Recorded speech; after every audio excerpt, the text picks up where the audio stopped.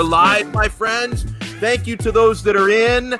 I am delighting in my Turkish delight, even though Jerry's been talking nothing but shit. We are thrilled to welcome in a special guest from the Italian Football Podcast. It's been way too long since we've spoken with our good friend Carlo Garganese. He's you can't see his face because he's a corporate time-stealing weasel. He's on the corporate computer. So we're going to steal about 10, 15 minutes of Carlo's time, and then he's got to write about the next round of games. So Carlo, without further ado, thank you so much for joining us, my friend. How are you? Yeah, doing good. Thanks. It's a pleasure to be on here. Sorry you can't see me, but you can see Jerry. That's the most important thing. Yeah. It's the most important thing. With his Lazio shirt, yeah. Yeah. Oh, man. So Carlo, before Jerry and I talk too much, I want to get your take on a couple things before we let you get back to work. Inter signing Hakan Çalhanoğlu. Now, obviously, I don't necessarily know if this happens if not for what happened to Christian Eriksen and the uncertainty as to whether or not he can play again, let alone play in Serie A again. So keeping that in mind, that I think Inter did feel pressure to make a move and find a move to make on a free transfer. How should Interisti feel about this move for Çalhanoğlu? Well, from Inter's point of view, I think it's a decent signing because, unfortunately, it doesn't look like. I mean, it's not important, but it doesn't look like Christian Eriksen will play again for Inter. So, certainly, I would say this year, and then. Who knows? I mean, it doesn't really matter. The most important thing is his health. But, it seems to me whether that this is a signing probably to fill the place of Christian Eriksen in the side, unfortunately. And in that sense, for a team that, we know Inter have some financial issues and they can't really afford to go out and spend big money, it's okay. A free transfer is not, it's still... He's still got a reasonable salary there, and we don't know what commission there is. But you're not paying a transfer fee for somebody who had good numbers. Has had great numbers for the last 18 months. I mean, he dipped the second half of last season, had a terrible Euros. But this is somebody that scores a lot of goals, creates a lot of goals, good at set pieces, and you can't really go wrong on a free transfer. Carlo, how should Milanisti feel? Now, I know that I certainly, the sense that I get is they're not that upset about losing Hakan, but how should they feel about losing him on a free? Because there is certainly a narrative of, having lost Donnarumma for no transfer fee and now having lost Hakan Çalhanoğlu, no transfer fee. So how do you think Milanisti should feel from their point of view? Yeah, you're right. You're absolutely right. All the Milan fans that I know don't seem to be as upset as you'd kind of expect them that they would be to lose a first team player to their their bitter rivals, and he's somebody that does divide the critics at Milan. He is inconsistent, has been his whole career. The only time he actually had some consistency was in 2020, where he was fantastic in 2020, especially after the lockdown. Maybe the best player in Serie A, there's the argument to say, during the calendar year of 2020. But then after, in 2021, he has had a big dip, and he didn't end the season very well, and he's had a terrible Euros along with all the Turkey team. So in that sense, maybe Milan fans are looking at it as, well, he's not worth the money of meeting his financial demands of a new salary. So they feel like, let's let him go and, good riddance to him. But I still think, you're absolutely right. Milan losing two key first team players for nothing, not getting any money back on them. And, on our own podcast earlier, Nima was mentioned a couple of others, Pessina, who Milan let go, and Locatelli as well. Two players who are starring in the Euros who they let go too soon. And you're thinking, Milan's recent record of letting players go hasn't been good. So from that point of view, although I think the Milan project is a good one, and I do feel like they've got the right people in place to replace Donnarumma and to replace Çalhanoğlu. From a financial point of view, it's not getting any money, not getting a fee is definitely a big blow and it's hard to take that, I think. Now, the next question I'll ask you, I'll also ask a similar question to Jerry, since he is the our Simone Inzaghi expert. But first with you, Carlo, how could you see Hakan fitting in with a 3-5-2?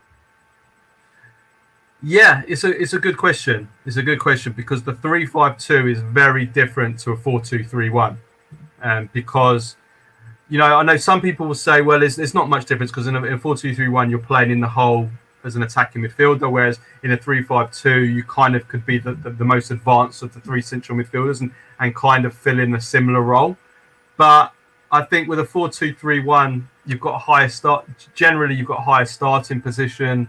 So I don't know if he's going to be he'll be able to adapt to it as well. Jerry's probably the best guy to answer that because he will know exactly positionally where Luis Alberto. I mean, let's pretend that he's going to play the Luis Alberto role for Inter. But also at the same time, we've also seen Inzaghi use a 3-5-1-1, and I still think there's a good possibility that Lautaro could be sold this summer, and they go to a 3-5-1-1. In which case, Çalhanoğlu could be quite well suited for playing the role in behind Lukaku, which is, I think, where Eriksen maybe was potentially could have played very well as well. If unfortunately, what's happened.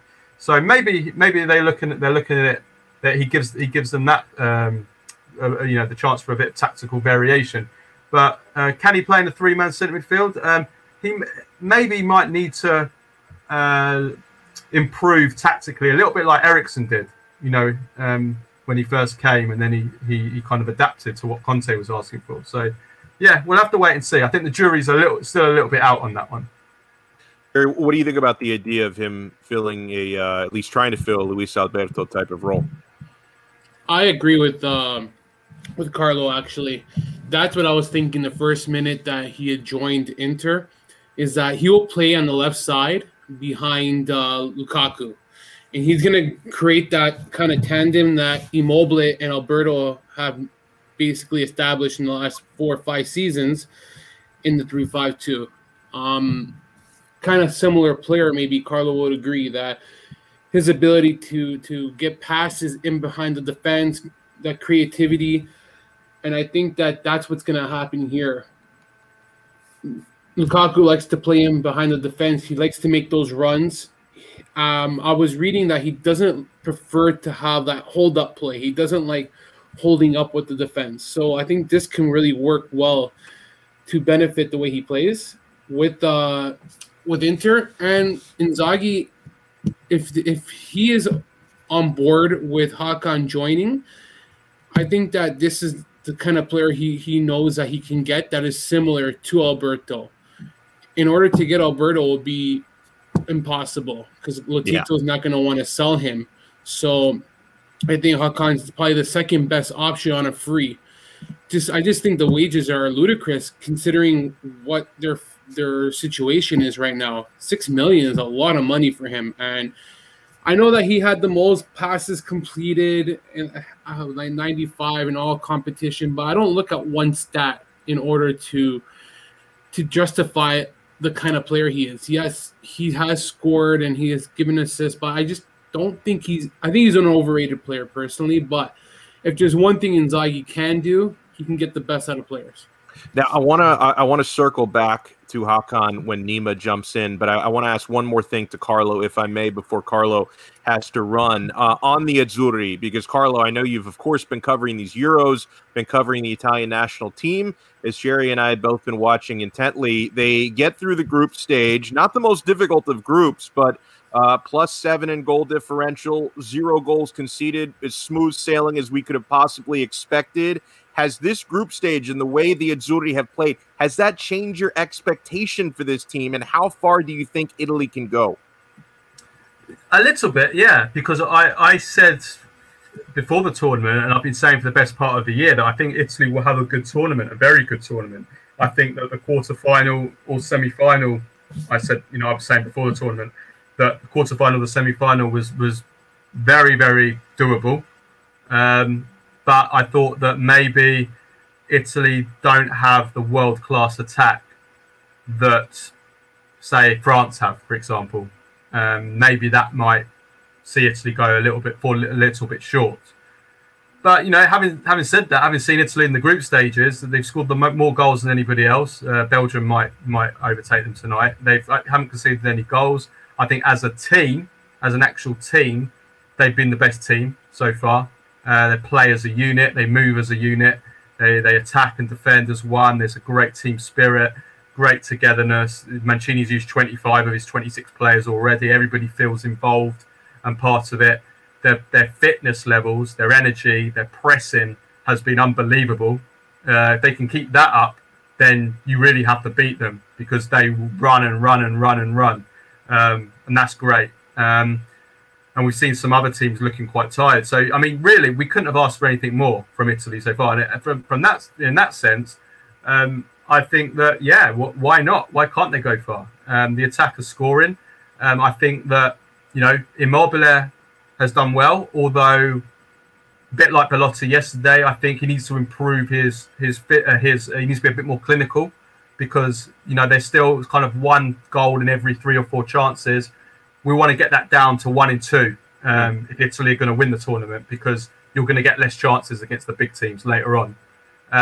But we're looking fantastic. We're looking fantastic, and I would say that really, apart from Holland, I don't think there's been any other team that's played more than one good game so far.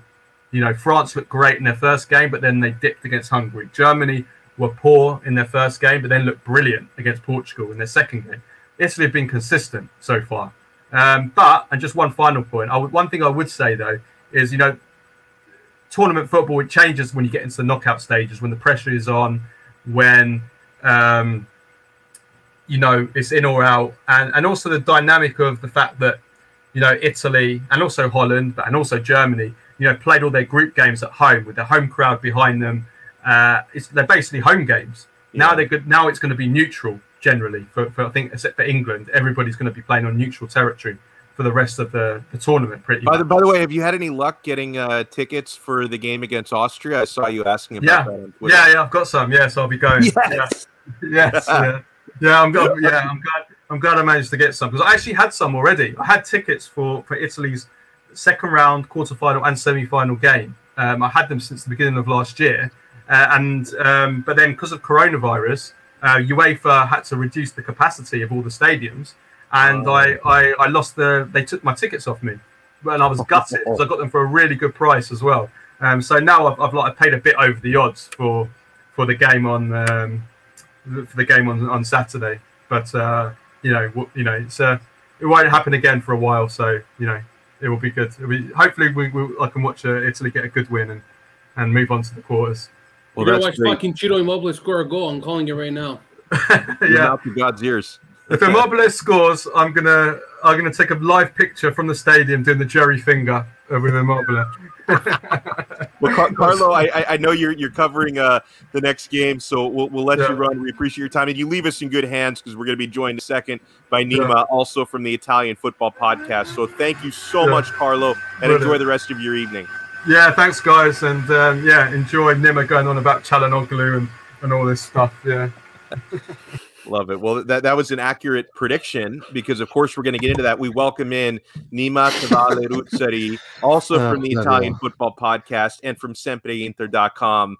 Nima, a whirlwind last 24 hours. I was doing a recording yesterday afternoon about the possibility of Hakan being offered to Inter, and then within a few hours of that, things escalated, and he is on the way. And as I prefaced it with Carlo the same way, I certainly don't know or expect that this would have happened if not for, the horrific thing that happened to Christian Eriksen and his very uncertain future. I would certainly not expect him to play this season, maybe never for Inter and never in Italy again, because of the procedure and the ICD that he had implanted in his chest. But so, Inter, they needed to fill a void.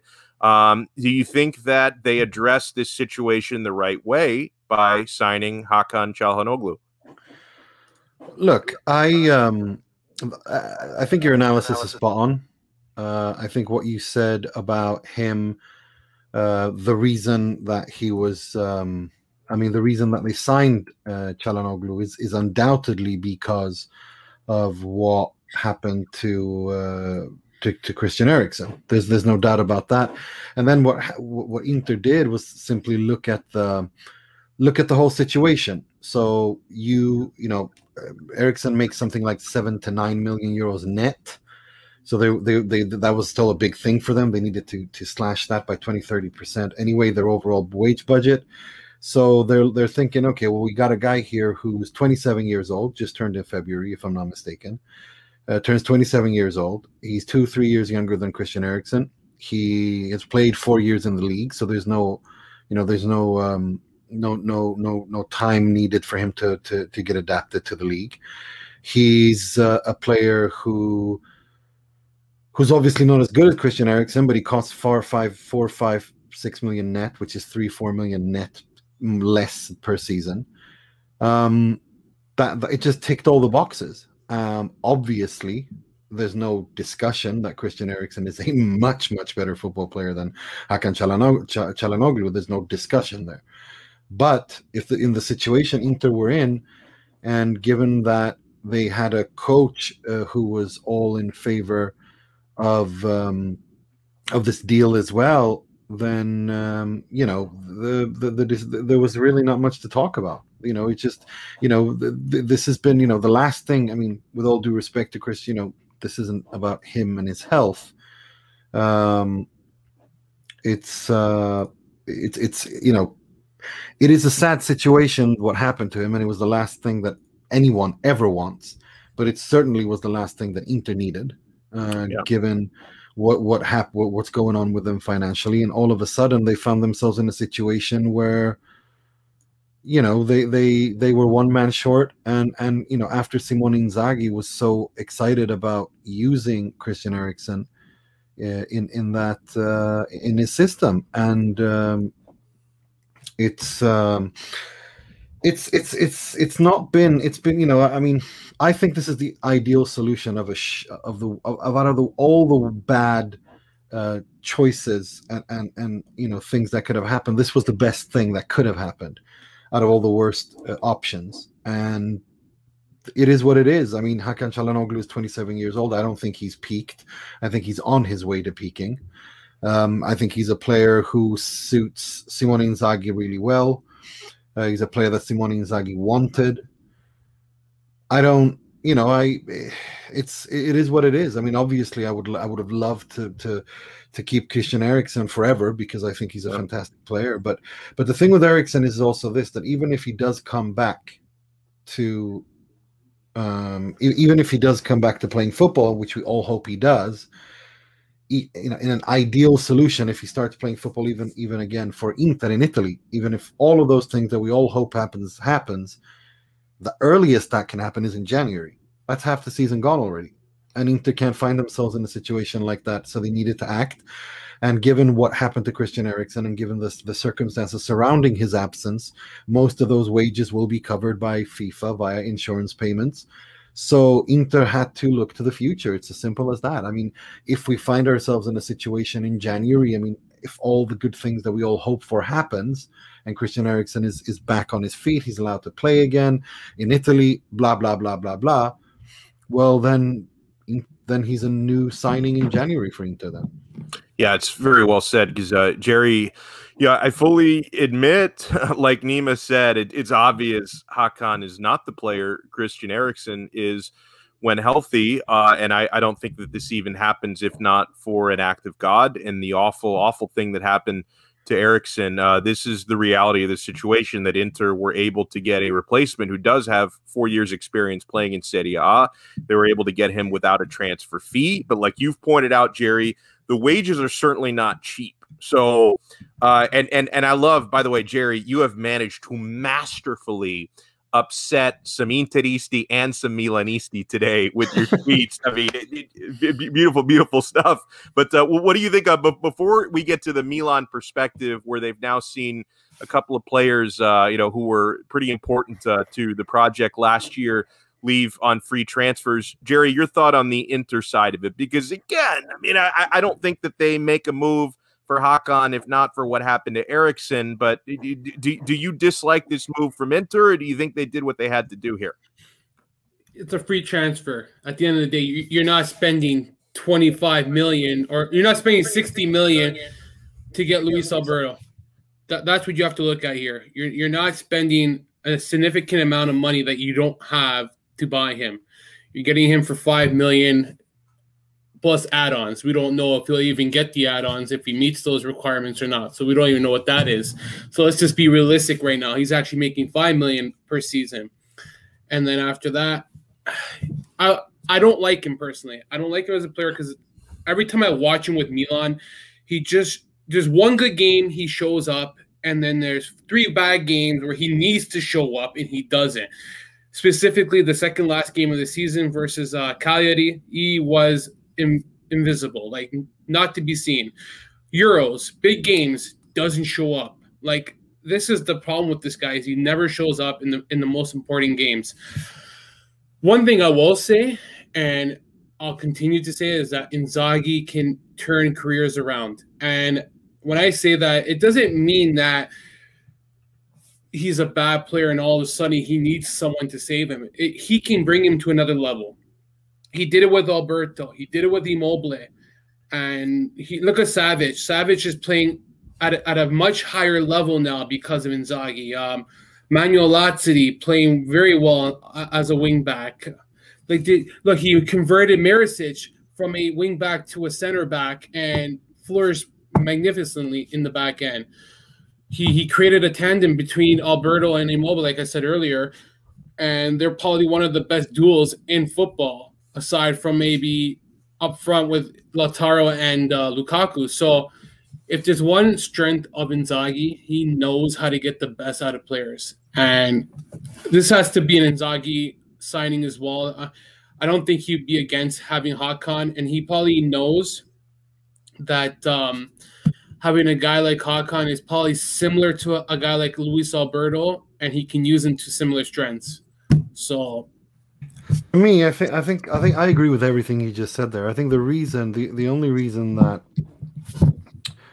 the way I look at it is this: that look, Luis Alberto is a far better player than Hakan Çalhanoğlu. That's my personal opinion. But let's remember that Luis Alberto was not the player he is today when he arrived at Lazio.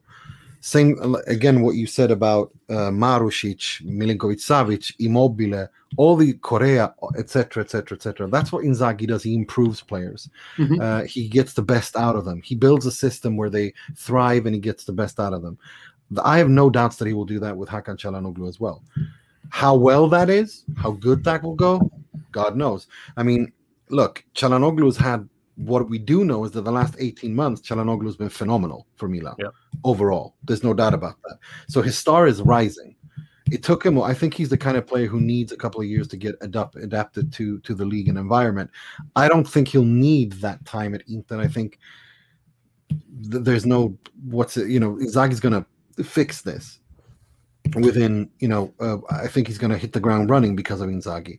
So I agree with you 100% there, Jerry. I think with the Luis Alberto comparison, yes, they do play a little bit from the left. They do have similar traits. They are different players. I think Luis Alberto is far superior technically and in terms of creativity and vision. Hakan's a much more direct player. And it's quite clear for me based on how, everyone who's ever followed me knows how much I love Simone Inzaghi and have for 4 years since he took over Lazio. He's a much more direct coach in his approach tactically, and I think Çalhanoğlu, the reason why I think he jumped at that chance is because it allows him to play more direct. Inter will be a much more direct team under Simone Inzaghi than they were under the genius ideologue of Antonio Conte, who and his Calcio Verticale, who it was fantastic football. It's probably the best football I've ever seen Inter play in my lifetime, if I'm perfectly honest. That was they're completely different coaches. But Inter are going to be a much more direct team. They already know how to counterattack. And I think Inter are going to hurt a lot of teams. And I mean, again, Çalhanoğlu, Eriksson, we don't know what's going to happen. So I can't even count on him until at least January. I don't think we'll know anything about his future until January, earliest. So I don't even count at that. The rest is okay. So no one wants to buy Lautaro. A lot of people want to buy Hakimi. Everyone would prefer to sell Lautaro over Hakimi. Yes. But it's not going to happen. And, we can't blame them too much because at the end of the day, it's a buyer's market as much as it's a seller's market sometimes, and there's nobody here that wants to buy him. So what are you going to do? You got to cash in. You're in the situation you are. So it is what it is. Yeah, real quick, Jerry. Sorry, I want to pick up on that point Nima just made because I try and spread that message, something he just said every single day when I talk to Interisti on Twitter and in person, because they're always saying what Nima just said. Wait, how come we're selling Hakimi and we're not selling Lautaro Martinez? And the answer is very simple. You are getting concrete offers for Hakimi that you're not getting from Lautaro. You can't go back to last year and say, hey, remember that time Barcelona may have been agreeing to 111 million euro valuation, and then they weren't even offering that. They were offering you a couple of shit players at inflated valuations plus 40 million cash. Now no one's giving you a 90, 100 million offer for Lautaro, but you are getting offers that could be, in the 70 million range, 60 to 70 million range, and you're trying to get more than that.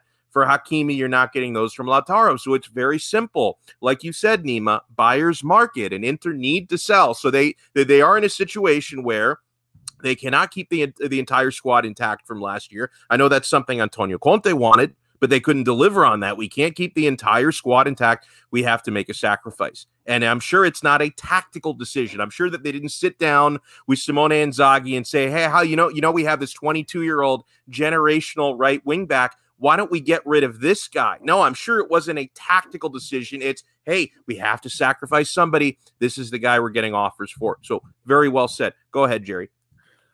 I also want to say that he'll be playing in a better midfield as well. Like, he'll be complemented by better players. So that is another thing people are. That's another thing. Thank you. I'm so glad you brought that up. That was exactly going to be my next point.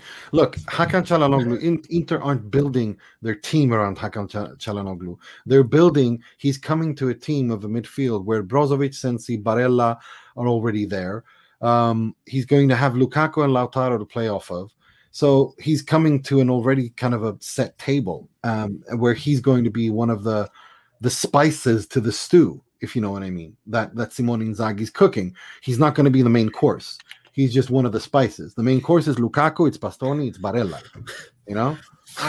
I don't agree with that. I actually don't agree with that. I think let me read the comment real quick for those just listening to the audio. My buddy Brooklyn Rob, who for those watching, you see he's a Juventino. He says, "Enjoy your 1 year at the top. Won't see the Scudetto again for another 5 years." Do you think it? I don't know if he's wrong, Gary. Do you think he's wrong? I think he's wrong. You guys don't. Everybody underestimates Simone Inzaghi. Exactly. Other than Nima, am I the only guy who rates this guy as a great manager? I don't blind my Lazio love because he left the club. You and our buddy Nando. I fucking love him. Yeah. I've rated him through poor and good. People don't understand. When it's bad, it's not bad because of him. It's bad because our team is so shit. We have nobody to call off the bench.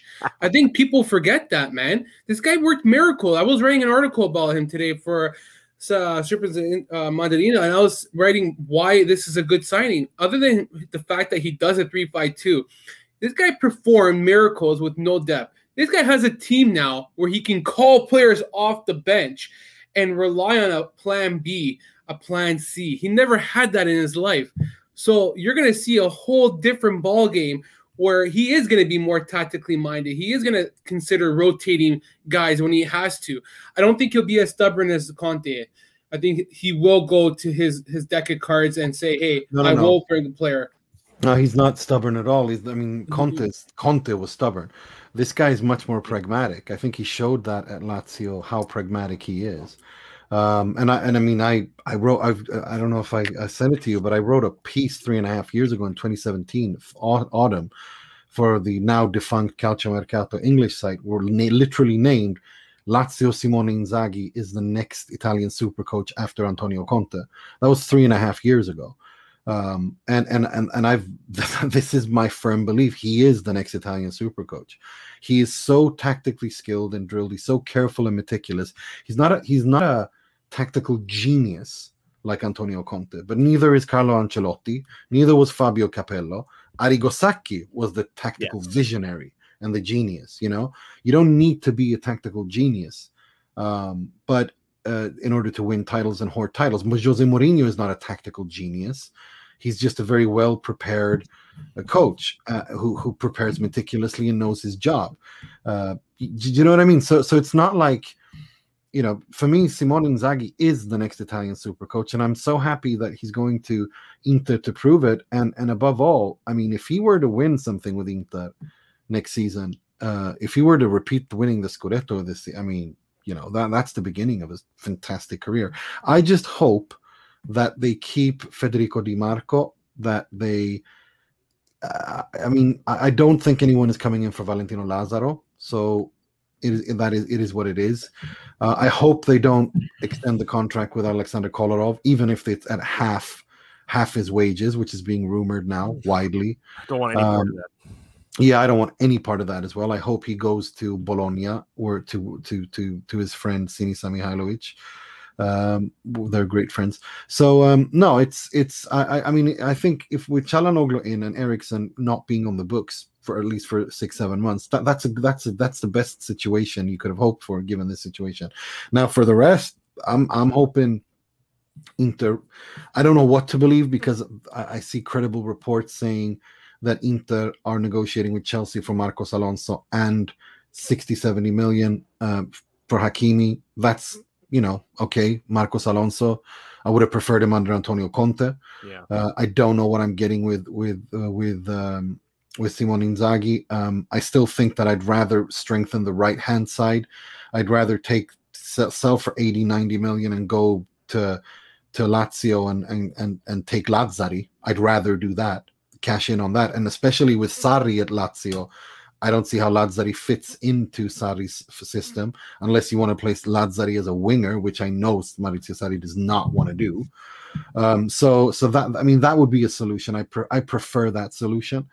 But you know, it's going to be a very interesting mercato. I think one thing is for certain, that Inter will not let anyone leave unless they're happy with the bid.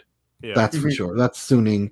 That's just how they operate. And I think even if they bring in someone to the left, I hope, you know, given that Perisic only has 1 year left on his contract and he has a big salary, that's a guy that I think they will be looking to sacrifice together with João Mario and Raja Nainggolan, who I think is just a matter of time before they leave. And with Nainggolan, I mean, we keep seeing the same issues. You know, his wages right now, he's making Inter wages, but he wants to play for Cagliari, and you can't expect to be making Inter wages on Cagliari if it's a permanent move. I think he's making 3.5 million euros net, if I'm not mistaken. So, yeah, Nima, how do they resolve this? Because, you know, Cagliari obviously do not want to, or maybe completely unwilling to pay those wages. So does Nainggolan need to make a sacrifice, or is there a way to settle this? Yes, he does. I agree. Yes, I agree. He does. He needs to make a sacrifice because he's not going to play at Inter. It's not working at Inter. And if he loves his Cagliari, then, you know, make the sacrifice. It's easier to say when you're not in his shoes, but at the same time, you know, Inter, he has been paid. I think it's 1 year left, and we're talking what Cagliari could do is offer him the same value of the contract, but over a longer period of time. Obviously, they don't want to do that because it's a huge financial commitment. Yeah, but it is. I mean, we'll have to wait and see. I think, you know, Inter still have to pay them for Barella. There are installments there. So I mean, I think Marotta's got this. If I'm perfectly honest, I think he's the master negotiator. I think he will see what they say, and I think they will find a solution. I wanted to ask Nima before we get into some Azzurri stuff, a little bit of Lazio. I know Jerry will be happy because, you know, I want to pick Nima's brain though. Go ahead. Because the wing back situation, you guys know better. If there's one position that Inzaghi really values, it's the wing back position. And the problem is, if he doesn't have a plan B, that's where he becomes vulnerable, and he'll overcommit to the same player and start playing players out of position. And that happened at Lazio, where he played Marisic on the left side, and he consistently used Lazzari on the right side.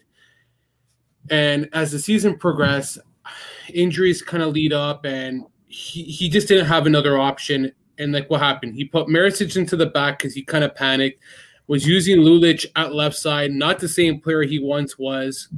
It was a big weakness, and I just think that if you guys don't have strong wingbacks, that kind of could really hurt Inzaghi. That's one flaw I kind of notice with him in managing. So, like, what is your right side like? And I think that Lazaro can really turn his career around under Inzaghi. I think it's possible. I'm not so convinced because I think Valentino Lazaro is way too much of some trolling for Jerry there, but no, it's for me, Valentino Lazaro is a player who looks, he's a Premier League, La Liga player. He doesn't, especially in that wing back role, you have to be very, it took Achraf Hakimi a long time before Antonio Conte beat it into him about positioning and reading the game. Valentino Lazaro, to me, just doesn't have that ability. I think he's good at attacking wise, but he's not defensively sound. And in the Serie A, you cannot, when you play a 3-5-2, you will be destroyed. You can't leave an entire wing, exposed. And I mean, I hope I'm wrong. I really do, because Inter spent a lot of money on this guy. But if it turns out that they can't sell, I mean, Inzaghi's been very clear. He wants most of these guys at the preseason training camp to see what he can do with him.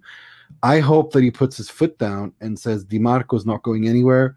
Because Di Marco and Darmian, the good thing with Di Marco and Darmian is that both of them can play to the left of the back three as well. Yeah. Darmian better than Di Marco. If you also find a way to sell Ivan Perisic to a Bundesliga side for whatever 5-10 million euros, that's a huge salary that lifts as well. Then if you can sell Hakimi and bring in someone like if you can sell Hakimi for 70-80 million and then maybe bring Kostic in for using Lazaro as a part payment of that to bring down the fee, then all of a sudden you got you got a left hand side with Di Marco and Kostic, and then you've got on the right hand side you got Darmian, and you need someone else, and then Zappacosta. I would not be against that, to have Zappacosta and Darmian on the right hand side if your left hand side is Di Marco and Kostic. I don't have a problem with that at all. So I mean, you're just changing flanks from Hakimi to the right, but obviously Inter had two good flanks, and I think Zappacosta can do a good job for Inter still in the Serie A. He was really good for Genoa last season, and he's a good Serie A player, and I think he'll do okay. I'm not giving up on him already. What's your hold on? So without deals, because I don't believe in the transfer market until it's official, because there's just too much freaking bullshit rumors. I've noticed now. It just drives me nuts. What is your wing back position right now going into the season? Right now, Di Marco's back. It's Perisic. It's Lazaro's coming back. It's Darmian, and it's Hakimi. And let me see if I forgot. Oh, and Kolarov, of course. But yeah, but whatever. Ashley Young. Actually, no, he's gone to Aston Villa. It's gone. Okay. Yeah, it's been made official. So yeah, no, I mean, it's that's where we are. I mean, it's a little bit, it's a little bit, kind of, catch-22 right now at Inter. So they have to. They really need somebody to replace Hakimi, or at least half of what he can do. Because you take out Hakimi, and your wing backs all of a sudden are very.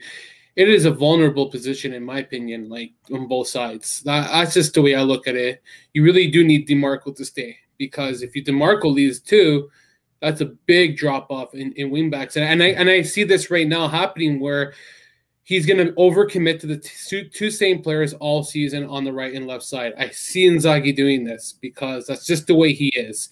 He has this trust issue that if he falls out with Lazaro, he's going to just go Darmian and Perisic, and that's it. Every game. I see this happening. I don't know why. That's why we got to hope he has options. I mean, we hope he has options beyond those two. Yeah. Now, one thing I'm excited about is that it seems that Alexis Sanchez is staying. I think he Yes. can do something with what's his name, with Inzaghi, and I think that there's I'm not quite ready to. I still think that we'll at the end of the day we'll see Caicedo at Inter, and I think he's a low option, like a low cost option. That I think is good for Inter, given that I don't think, Lazio don't want him to stay and all that stuff, and he doesn't really suit how Sarri wants to play. And if I'm not sure, I can't remember, Jerry, you know this better than me, but when does his contract expire? Is it in a year? Next summer. Yeah, next summer. So I think, I don't mind having Caicedo as a backup to Lukaku. We already know that if Lautaro is staying, since no one's buying him, Lautaro and Alexis Sanchez together, that works, so that means that you can play a three, you can still kind of play the 3-5-2, but I think it'll be more like a 3-4-2-1 with Lautaro and Alexis kind of going between the lines as they do, and Lukaku being that sole number 9. I think we're going to see that more, and then I think someone like Çalhanoğlu will play in that number 10 role, or a little bit similarly to Luis Alberto, a little bit more further in between the number 10 and the number 8 role kind of thing. Real quick, Nima, you've touched on it a little bit with Sarri's arrival at Lazio, but it's something we hadn't dove deep with you into.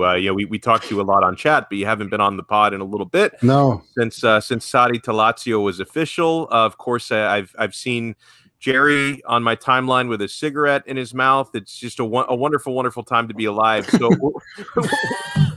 What is your thought, Nima, on Sarri at Lazio and how the personnel could fit with his formation?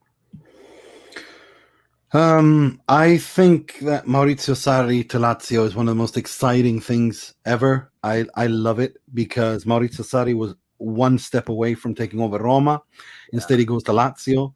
You have Mourinho at Roma. I mean, those derbies alone between those two, the beforehand and during and after, is going to be delicious for the neutrals, as well as, I think, the fans. It's two very polarizing and divisive people, but in a kind of good way. Their fans love them and their adversaries hate them, which is exactly how it should be, to make a good derby. Then having said that, I think you have to find a way to he has to find a way to get these players. I mean, I don't see Correa working in Lazio now, because even if he plays a 4-3-1-2 or a 4-3-3, then he doesn't suit his system, I think. So the Lazio will need wingers for sure. I think I saw something about Hisai being close to Lazio. I think that's a brilliant move for them. I think that's a Sarri guy. He understands what Sarri wants. But then I'm thinking, well, what are you going to do with Lazzari? Are you going to play him as a winger? Because I don't think he works as a winger. I think he's a wing back. He's good when he comes with speed. Wingers have to be able to do their men and dribble their men without any speed and space to attack. I don't see that with Lazzari. I don't see he has those traits, but I could be wrong. But Lazio definitely have to do something. They have a lot of business to do. I think the midfield trio of Lucas Leiva, Milinkovic-Savic, and Luis Alberto that's perfectly fine. No, not much needed there. Acerbi, is a good defender. You need to the defense needs to be sorted centrally, and wingers. And Lazio have players to sell, to bring in cash to reinvest. They do. They really do.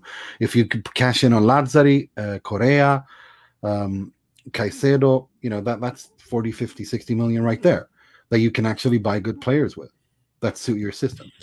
Well, I saw a report today, I think it was Padula, that they're no longer going to be selling Correa. And it seems like he'll be part of the plan. And actually, it's funny you said that, because I actually wrote an article last week, which I haven't released yet, and basically why I think Correa should stay with Lazio.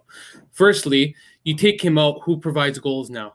He in the last 3 seasons, he's been the second most consistent scorer behind Immobile. You take him out, you got to have somebody who can provide the goals behind Immobile, because that's always been the issue, is that where will they get secondary scoring behind them? When he played at Sevilla, I actually looked up his previous formations, and he played in a 4-2-3-1 as a left winger. And I think that kind of benefits him. He was able to play 26 La Liga matches, and during that season, the 2017-18, he provided 4 goals and 1 assist in just over 1,300 minutes. So I looked at his, like, on transfer market, his positioning, and during Sevilla, he played left wing primarily. So he does have that kind of background experience from his previous clubs. He does. But playing as a winger in La Liga is a completely different thing than Serie A. And I think that's basically what I mean. I mean, I do think that it depends. If Sarri wants to play a 4-3-1-2, well, then then Correa is a shoo-in for one of those roles, either as a number 10 role or as one of the two. He can do both. He's really, really good at that. But does he want to? It depends. It completely depends on what he wants to do. I think he goes with the 4-3-1-2 for one reason. In order to go to the 4-3-3, it's just a major overhaul in one summer. Yeah. I've been saying this from the beginning. Like, I agree that the 4-3-3 will happen, and I think I tweeted this out a few weeks ago, and a person actually was commenting on me, and I was like saying, well, if you want wingers, you need 4 wingers. We don't have 4 wingers. You need 2 on the right, 2 on the left. We're far away from that. You need fullbacks. That's the most important thing first. Before you even can get to the wingers, you need your fullbacks, because a back 4 is the guarantee of the whole formation. There is no ifs, ands, or buts. That's your primary. That's your target for the summer. You got to get your defense first before you can even think about going to the 4-3-3. And we are far away from that. The one guy who I do believe, I agree with you, is gone from here, is the more I think about it, is Manuel Lazzari. Can he play as a right? I just don't see how he suits. I really don't. And I think it's a shame, because I think he was brilliant at Lazio. He was, no question. The price tag for him is 25 million. Apparently, that's what Latito has put on him. I don't know if you're going to get 25 million for him. But that's the thing. Like, this is where I'm thinking that Sarri's smart in this sense. I mean, so if you keep Correa, you keep that midfield, you have a very strong midfield, and then you have to have someone next to Immobile if you're going to play a 4-3-1-2. Okay, so do you play Correa as a secondary striker? Who do you play as a trequartista then? Do you bring in Jovetic, which has been rumored, but he's always been a little bit injured? Do you know what I mean? Like, and he doesn't exactly help track back, and not really good at putting pressure, and the high press that Sarri does. So you still need to fill. Okay, do you start with Murici? He could use him as a target, but that's not something that Sarri's known of doing. He wants technical players and can run and put high press. So I don't see how Murici do you know what I mean? There are quite a few questions. And also, okay, now that you've got Hysaj, if you get Hysaj, okay, do you play him on the left where he's not good, or do you play him on the right? If you play him on the left, well, then you have to get rid of Lazzari, because Lazzari in a back 4 just doesn't work. Or alternatively, you buy 2 central defenders next to Acerbi, one on the left and one in the middle, and you play the same way that Italy did, or Mourinho did with Maicon when Chievo was the left back. You had or Milan do with Calabria and Theo Hernandez, whereas you have one player marauding as a wing back, even though he plays in a back 4, and the remaining 3 kind of go into like an inverted back 3, if you get what I mean. So there's a lot of questions to be answered, and I hope for Lazio's sake they answer them, because they have a fantastic coach. They have a great coach, and they can really surprise teams. I mean, if they were to get someone, if they brought in Jovetic, and if they got rid of some of their unwanted players, and they were able to strengthen defensively, Lazio with Sarri is going to be quite the team to watch. I have a question. I was thinking about this when I was writing the article. Like, can you have Correa and Immobile up top and Alberto behind them? Does that work? Because he has played that role before. You absolutely could. That's what I was thinking. That's my first theory, is that you keep a happy Alberto, because he wants to play high up the pitch, and his defensive ability sucks. I'll be honest. Like, oh my God, it's not great at all. But when he makes a tackle, give him an applause. But I would start with Correa and Immobile up top. And another question is too, right? Who do you have in the number 10 then? Luis Alberto? Yeah, That's who you Okay, do. well, okay. So you have Marušić in the like. Where do you fit him? Do you fit him centrally next to Leva and Milinkovic Savic? You could do that. I don't see why not on the right side. Yeah, Yeah, you could do that. because then you have a 4-3-1-2. That's a Sarri team, and it's more than Yeah. a 4-3-1-2. It's more a 4-3-2-1. Yeah. In my opinion, and it's really interesting. We'll see. I mean, but again, Lazio's depth problem has always been the depth, and that's what they need to do.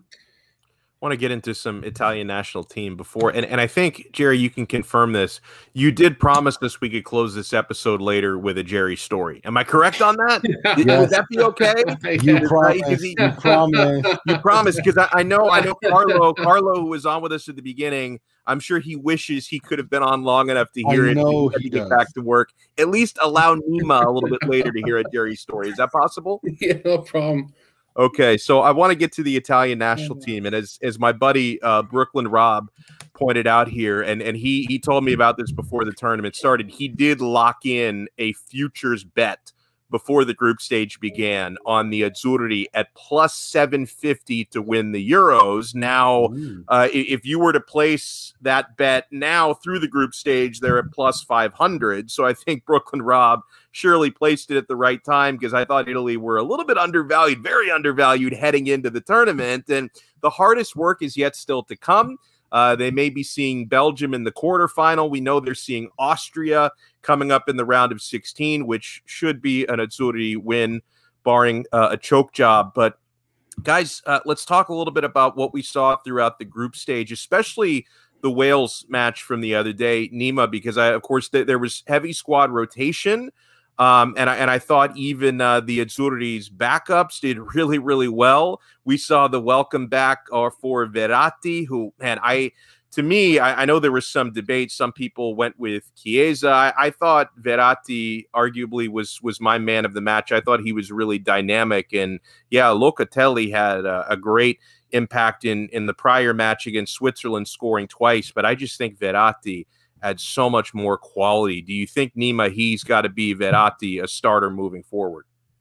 Yeah, I think it's undoubtedly so that's going to happen. Even though as amazing as Manuel Locatelli has been,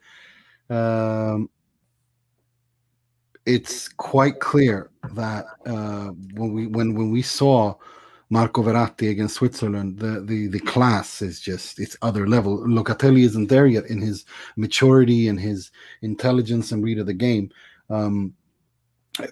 Locatelli is a fantastic player, and it just goes to show how deep of a squad, especially in midfield, Italy have. But Marco Verratti just showed to me against Wales the class that he possesses, the intelligence, the decision making, the creativity, how he creates things from tight spaces that no one else can see and don't do. There's no doubt in my mind that Jorginho, Verratti, and Barella is the midfield trio. I mean, it's just, Amen. It just is. And I think Chiesa, I think this is the ideal solution for Mancini. He's already used 24 out of 26 players. He wants them all fresh, and that's going to be important for a long tournament. And you're playing every 3-4 days. You need to have fresh legs. And already against Wales, he changed 8, 9, 10 players. He played again 24 out of 26 players. A lot of them were rested. So they go into this game against Austria now, if I'm not mistaken. It's Austria. Yeah. And he's got pretty much a full squad to pick from. A healthy squad where everyone's scoring. Locatelli scoring, Pessina scoring. I mean, I said going into this European Championship that Italy's goals are going to come from the midfield. Well, they're all coming from the midfield now. A few from Immobile, but mostly from the midfield. Yeah. And that's where the goals are supposed to come from for Italy, given the midfield they have. So I'm not, I just cannot see how he benches Verratti, and I expect Chiesa to play as well more. I really do. Jerry, it's something I haven't turned on the Belgium. Lukaku just almost scored. He almost scored. I was offside anyway. It reminds me, I've got to turn the TV on in my background. Jerry, I feel like I'm living in another dimension when I look at the numbers and the form that the Italian national team have been on now.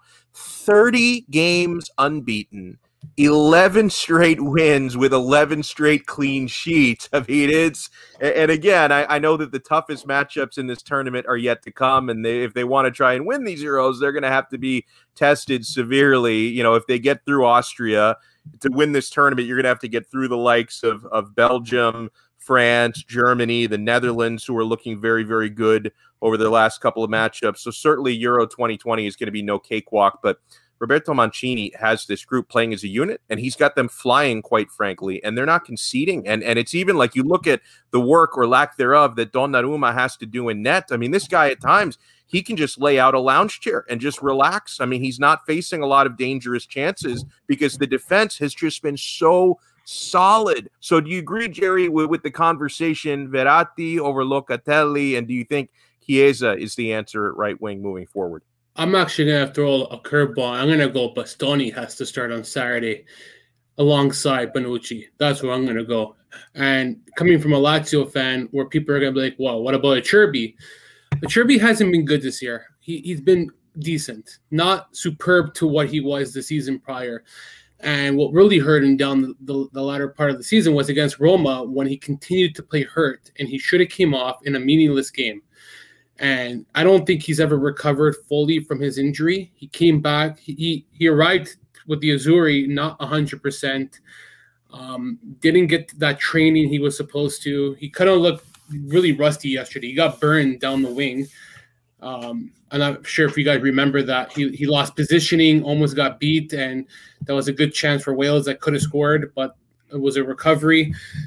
I thought Bastoni looked really mature yesterday. He showed really good presence in the back. He was physical, and I think the biggest thing he did was take out Gareth Bale.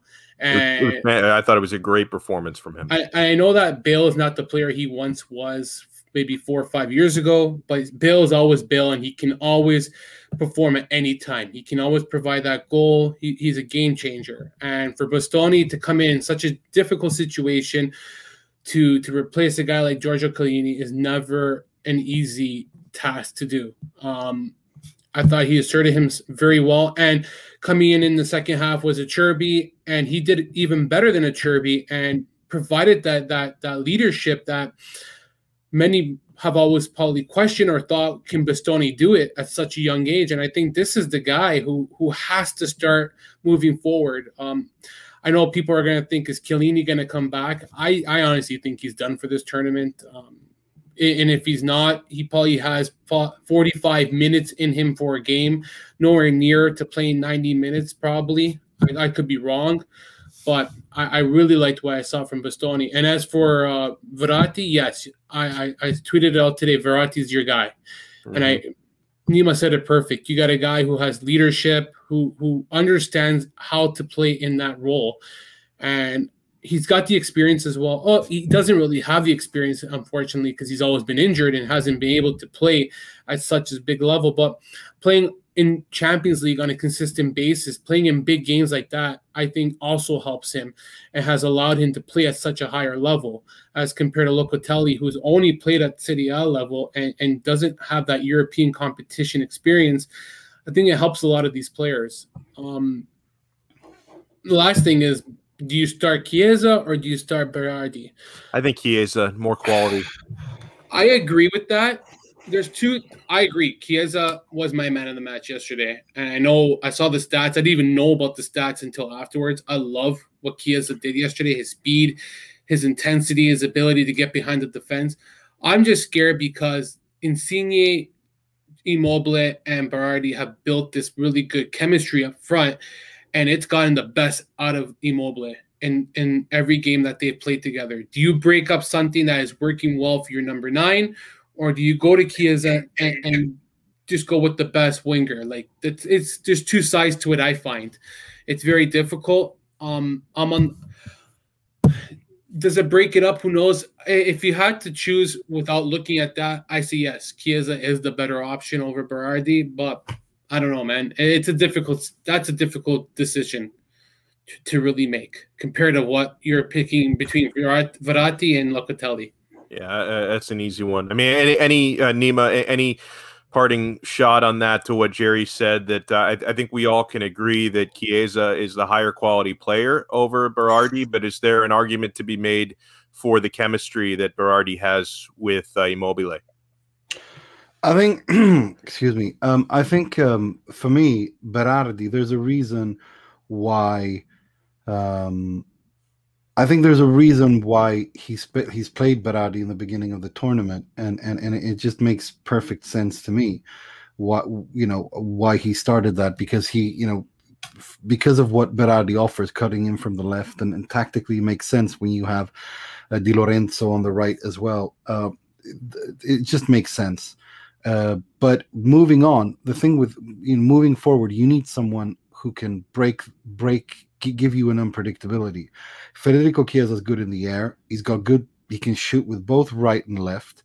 He can run. He can do you for pace. He can do you for technique. He can do his man for in so many different ways, and so many different different ways that he can do that. Running past his man, dribbling past his man, things that Berardi is a little bit more of a one-trick pony.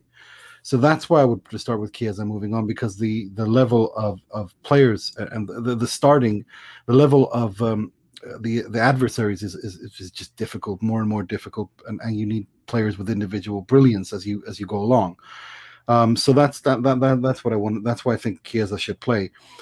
For the rest, I mean, it depends on the opponent. I think Austria, when you have Austria, I think that's a team that Italy should beat regardless of if it's Chiesa or Berardi. So, no, I expect Italy to qualify easily and fairly simply to the quarterfinals without any hassle or problems or anything. By the way, I mentioned Brooklyn Rob locked in the Azzurri plus 750 before the tournament.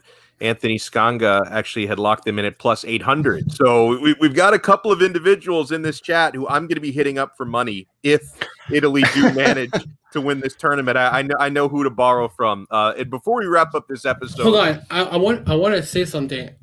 As much as we want these changes to be made, I want minimal changes to be made at the same time, because you don't want to break up what has been working. Yeah, and I think it was on your pod, Nima, where you guys said that there was a 1 Euros where we changed the whole squad in the third game. I think it was under Arrigo Sacchi. Sacchi, it was Arrigo Sacchi in Euro 96, and it was the second game where what's his name? It was the second game where against Russia, I think, or was it the Czech Republic? I can't remember. But because it was a really, really long time ago. But it was the second game, because they drew against Germany, because Germany was in that group as well, and Italy missed a penalty. Gianfranco Zola did. But no, either way, yeah. He did that in the second group stage around, and Italy lost that game, and then they were knocked out of the tournament in Euro 96. So yeah, but this was different. This was the last game, and they didn't, they already qualified for the second round, and it was just about winning the group. But I mean, having said that, it's important in these tournaments to have all your players fit and going. And 24 out of 26 teams, zero. I mean, Italy is the first team to have won in European Championship history to have won all three group stage games without even conceding a goal. And he's done so with using 24 out of 26 players. It's brilliant. It really is. Jerry, before we wrap it up, my friend, we're going to bring back an oldie but a goodie.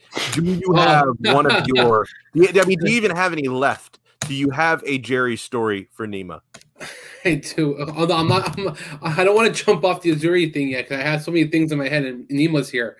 I'll end it up with Ciro Immobile because and I love to hear Nima's take. Do you think that this guy can – be the guy in the next four? Well, just say in the next 4 games, because that's what's remaining. Is he the guy that can finally take the Azzurri to the next level? Because what I saw, the one player who I was kind of pretty disappointed with Belotti yesterday. I didn't see much, in my opinion. Maybe the service wasn't great that he got, but I wasn't farly wowed by him. As opposed to Immobile, where I really think that Mancini has really elevated his game to another level. as the more he's played under Mancini, Immobile has evolved into a new player. A lot of people want to say, "Hey, this guy doesn't provide goals. This guy doesn't provide goals." But let's be realistic. I thought that when he wasn't on the ball against Switzerland and against Turkey, he was just as effective. His hold-up play was great. He came down low to help the defense, broke up passes. His intensity is bar none amazing. On the attack, he's not selfish. He'll look for the outlet pass like he did with Insigne. Made a brilliant pass in the first game against Turkey. Got him down the wing. This is a guy who has helped in so many different areas, and I think he gets a little too over-criticized now because people are thinking, okay, if Immobile doesn't score, we fail. But it's not just Immobile. Like you just said yourself, Immobile is not the only driving force to this. It's even the midfield. And the midfield is the biggest strength, and they're scoring goals, and it's allowing Immobile to play more freely and more comfortably like he does with Lazio in a 3-5-2. So for me, I think he will continue to be strong and dominant against Austria and whoever is next. I think this is the striker that Mancini is going to depend on fully every game, even if it goes into extra time, 120 minutes. This is his guy going forward. I'm really impressed, not because I'm a Lazio fan, because I just think that he has really kind of adjusted playing in a 4-3-3 and is looking better and better every game. So I think that he'll have a good game on Saturday against Austria. And the biggest thing is that scoring in the first two games really helped him because it really boosts his confidence. I agree. I mean, I was a little bit disappointed by Belotti as well. I thought there were a couple of chances where I expected him to do better on, but it's quite clear that Immobile is Italy's number one. So yeah, it's quite clear that it's that's what they're going after. That's what he's going to do, and I think that's probably the right decision to move forward, given what we've seen.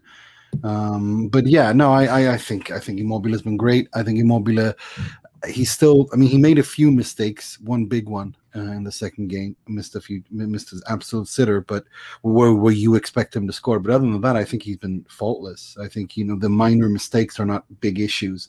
I think he does a lot of work that people don't recognize, such as the first press. That's something that he's never really been that good at, but he's been excellent. And I think that's what you mean when you say that he's evolved under Mancini, because his ability to that first press and to press high up and as a cohesive unit, he's the first player that does that in this team, and he's done it excellently so far. So I'm not surprised.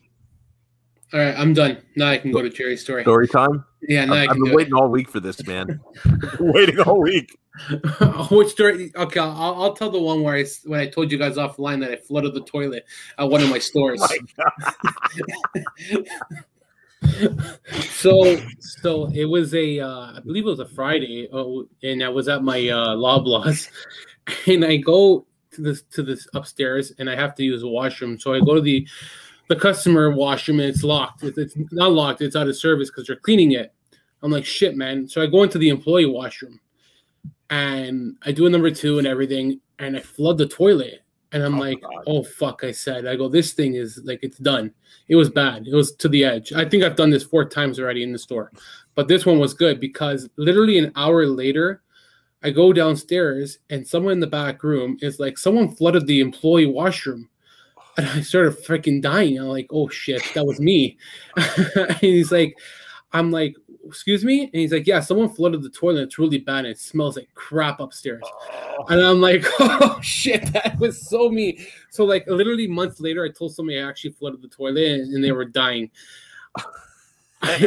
It's happened so many times in the store where I don't understand why they don't operate washrooms that can actually flush and provide power that can suck it up, and not like some minor easy flush and it just doesn't do anything. But it was pretty funny because when I went to the back room, I did never expect an employee to actually mention about the washroom when I was there, and I started laughing. I was like, oh boy. I was sweating that day. But did they suspect you, or did you just get away with it until you eventually confessed? Oh no, I wait until no one's in the washroom and I walk out. Oh my god. I don't tell them. Are you kidding me? Excuse me, I flooded your toilet and I need a plunger. Can you help me? No way, man. I got a company shirt on. It's like, no way. Screw that, man. Freaking. Or even on Saturday, I was about to tell a customer to F off because how annoying is it that people leave the buggies in the middle of the aisle? Does that occur with you, Nima? Grocery stores there where they leave it at the end of the one end of an aisle, and they walk all the way down to grab a product, and then they go all the way back up. It's got wheels. Push it with you. How hard is that? What are you gonna freaking workout diet here, or what the heck's going on here? Like, it's my biggest. Oh, I bite my lip when I'm at work and I have to see people so stupid.